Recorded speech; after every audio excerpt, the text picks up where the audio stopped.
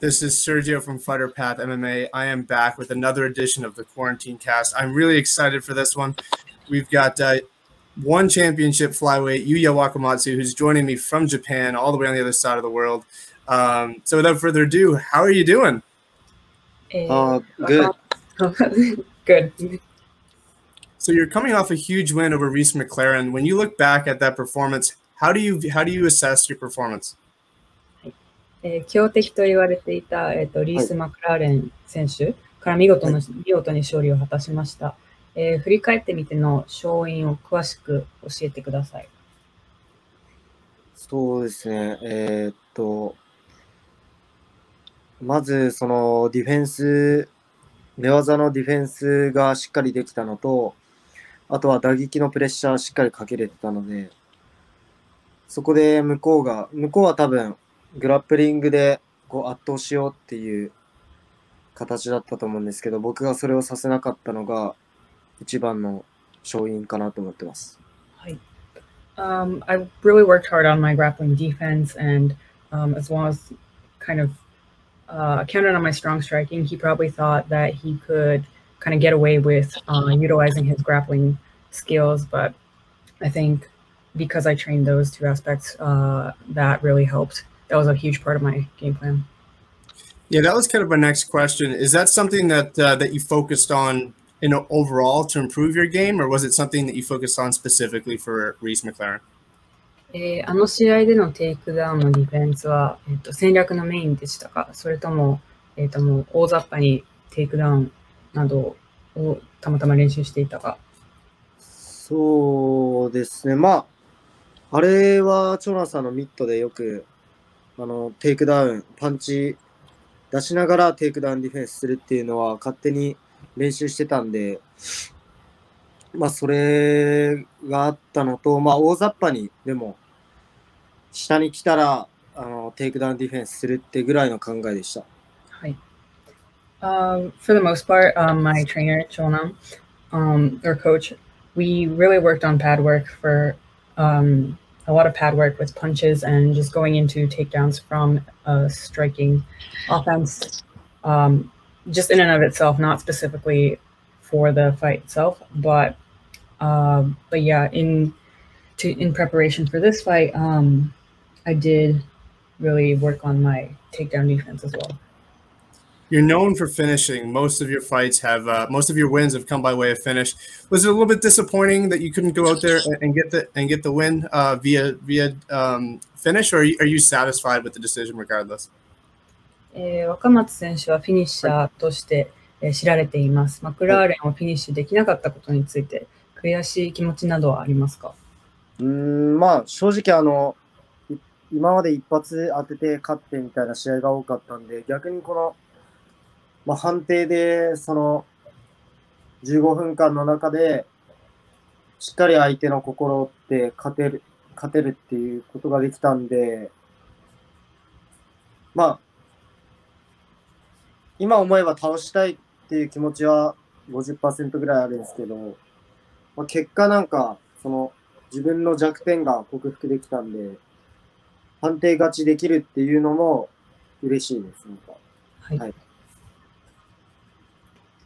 To be honest, since I've had a lot of one-punch KOs in the recent past, to have gone all 15 minutes of the rounds of the fight with McLaren, I think it was a good thing for me. I'm kind of grateful in some aspects.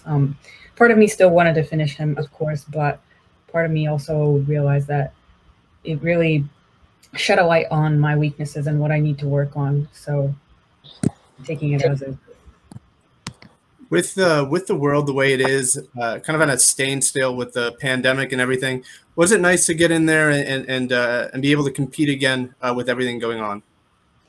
まあ、コロナ禍の中においてまた試合できることについて、少しお聞かせください。そうですね。まあコロナ今の状態でこうやって試合優先的に組んでもらえたことはすごいありがたいし。そうですね、やっぱ僕も今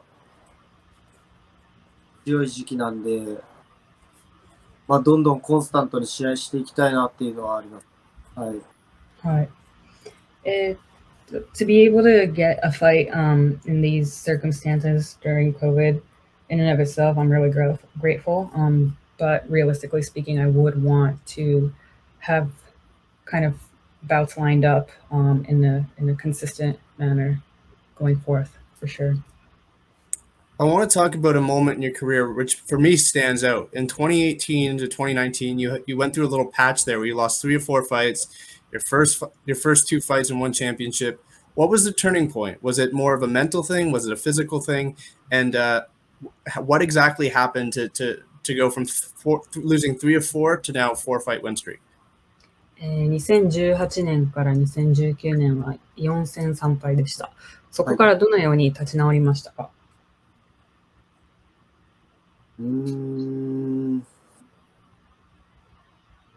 まあ一つ一つその絶対負けないって気持ちで挑んできたんで、やっぱ負けたことに対してはやっぱ辛かったんですけど、負けてもやっぱり生きていかないといけないんで、まあ、日々その自分と向き合ってもう絶対負けれないっていう思いで、8月の2019年の8月初勝利まで生きてきたんで、まあ、かといってなんか僕今連勝中なんですけど、今でもやっぱ次負けたらどうしようと思うんで、その気持ちは変わんないですね。はい。So one by one, I was just taking it one by one. I didn't want to lose, obviously, and it hurt a lot during that period. But you have to live with your losses, and I had to face myself and kind of come to terms with myself. And come August 2019, I was able to turn that around. But even still, as I'm training every day, I'm still kind of living in that fear that what if I don't win the next fight again? So just kind of constantly facing myself. I mean, obviously it's worked. I mean, you put together a 4 fight win streak, looking more and more impressive. It's clearly paying off. That being said, obviously the Demetrius Johnson rematch, I'm sure is something that interests you, the title shot. If it were up to you, what is it you would like next? 若松選手は現在4連勝中です。次はどんな試合を望んでいますか？タイトル戦または DJ のリマッチなど具体的にあれば、教えてください。そうですね、今はやっぱ一番やりたいのはタイトルマッチです。まあ、その防衛戦の勝って、その防衛戦で、まあ、DJ だったり、カイラット・アクメトフですかね、1位の選手とかで、しっかり強いやつを倒していきたい。はい。Right now, my eyes are on the title match, and then obviously to defend it, maybe against DJ, maybe against Kaira Akhmetov, any of the top guys, or any of the top strong guys, and yeah, that's the one thing that's on my mind right now. Almost every fighter has someone they look up to, idolize, or a coach. For you, it's been Ryu Chonan. He's been a huge part of your career. How important has he been for you inside as well as outside of the cage? メンターであり、コーチである長男さんは若松さんにとって大きな存在かと思います。サークルケージの中と外で長男さんの存在はどのくらい大きいですか？また、どんな指導、または影響を受けていますか？そうです。まあ、細かいことは言わないんですけど、やっぱ、そうですね、しっかり一緒に戦ってくれるんで、もういなくてはなんない存在ですね。まあ、いつもはそうですね、存在っていうと、まあ本当お父さんみたいな存在で、親子でやってるような感じです。はい。はい。I won't go into too many details, but he's someone that is constantly fighting with me in preparation for my fights. I don't think I can do what I do without him, and he's kind of like a father figure at this point, and we're all just competing as a family. You spent some time before MMA as a carpenter, which I think a lot of people may not know about. How is there anything that you learned from being a carpenter that applies to MMA? 大工職人としての時間を過去に過ごしていると思います。そこでの経験は MMA に取り入れられることなどありましたか？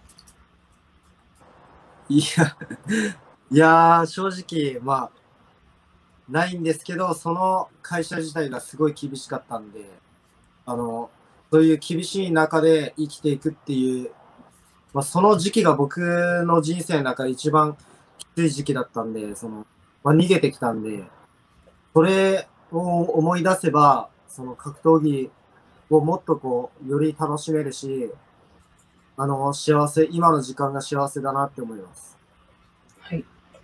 To be honest, can't really say off the top of my head, but I know it was a really difficult time for me or being a carpenter. It was a really harsh environment, and that was probably my lowest point, and I essentially ran away from that. But because of that experience, I have something to look forward. I'm able to enjoy mixed martial arts to its full capacity in comparison. Yeah, I think it says a lot about you. And on top of that, now you get to represent your country on an international scale. What does it mean to be able to wear that Japanese flag on the way to the cage? And what does it mean to be a representative of Japan? 若松さんはアジアを舞台に大活躍中です。日本を代表して世界で戦うことにどんな意味を感じていますか？またはどんな思いがありますか？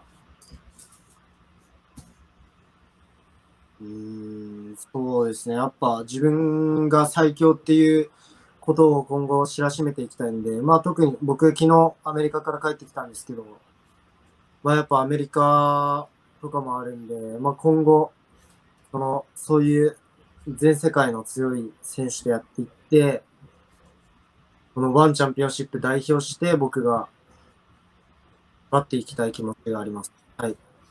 はい。I want to prove that I'm the strongest that can be. Obviously, I just got back from training in the U.S. and there's still the U.S. to